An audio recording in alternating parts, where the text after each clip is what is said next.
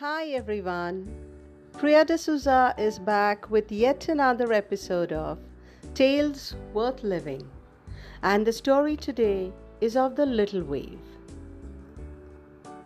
A little wave was bobbing along in the ocean and was having a grand old time. He was enjoying the wind and the fresh air as it traveled until he noticed that all the other waves in front of him were crashing against the shore. "Oh my God!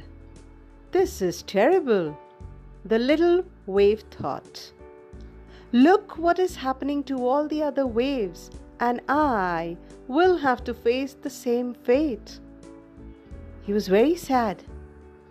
When the little wave was in the state of panic, another wave came across and asked the little wave, "Why are you distressed, my friend?" The little wave sadly said, "We are all going to crash against the shore and face our end. All of us waves are going to be nothing. Isn't this terrible?"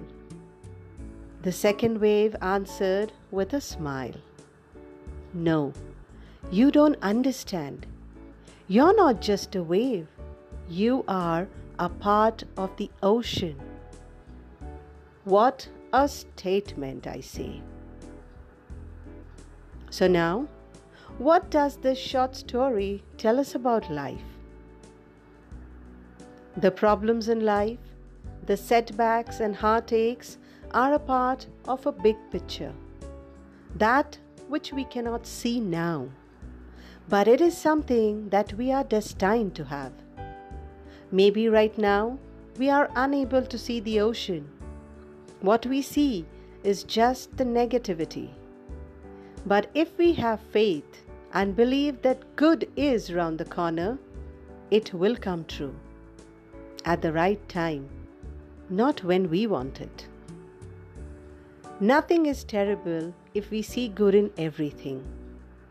Definitely, it will take time to form a habit to see good. And trust me, it will take time. It is very easy to see the negativity, but quite difficult to see the good. But once you master it, meeting the ocean is not difficult at all. So, go ahead, give it a shot. Loads of love. Thank you and God bless. If you have anything to share, you can get in touch with me through my website. And stay tuned for the 6th episode of Tales Worth Living.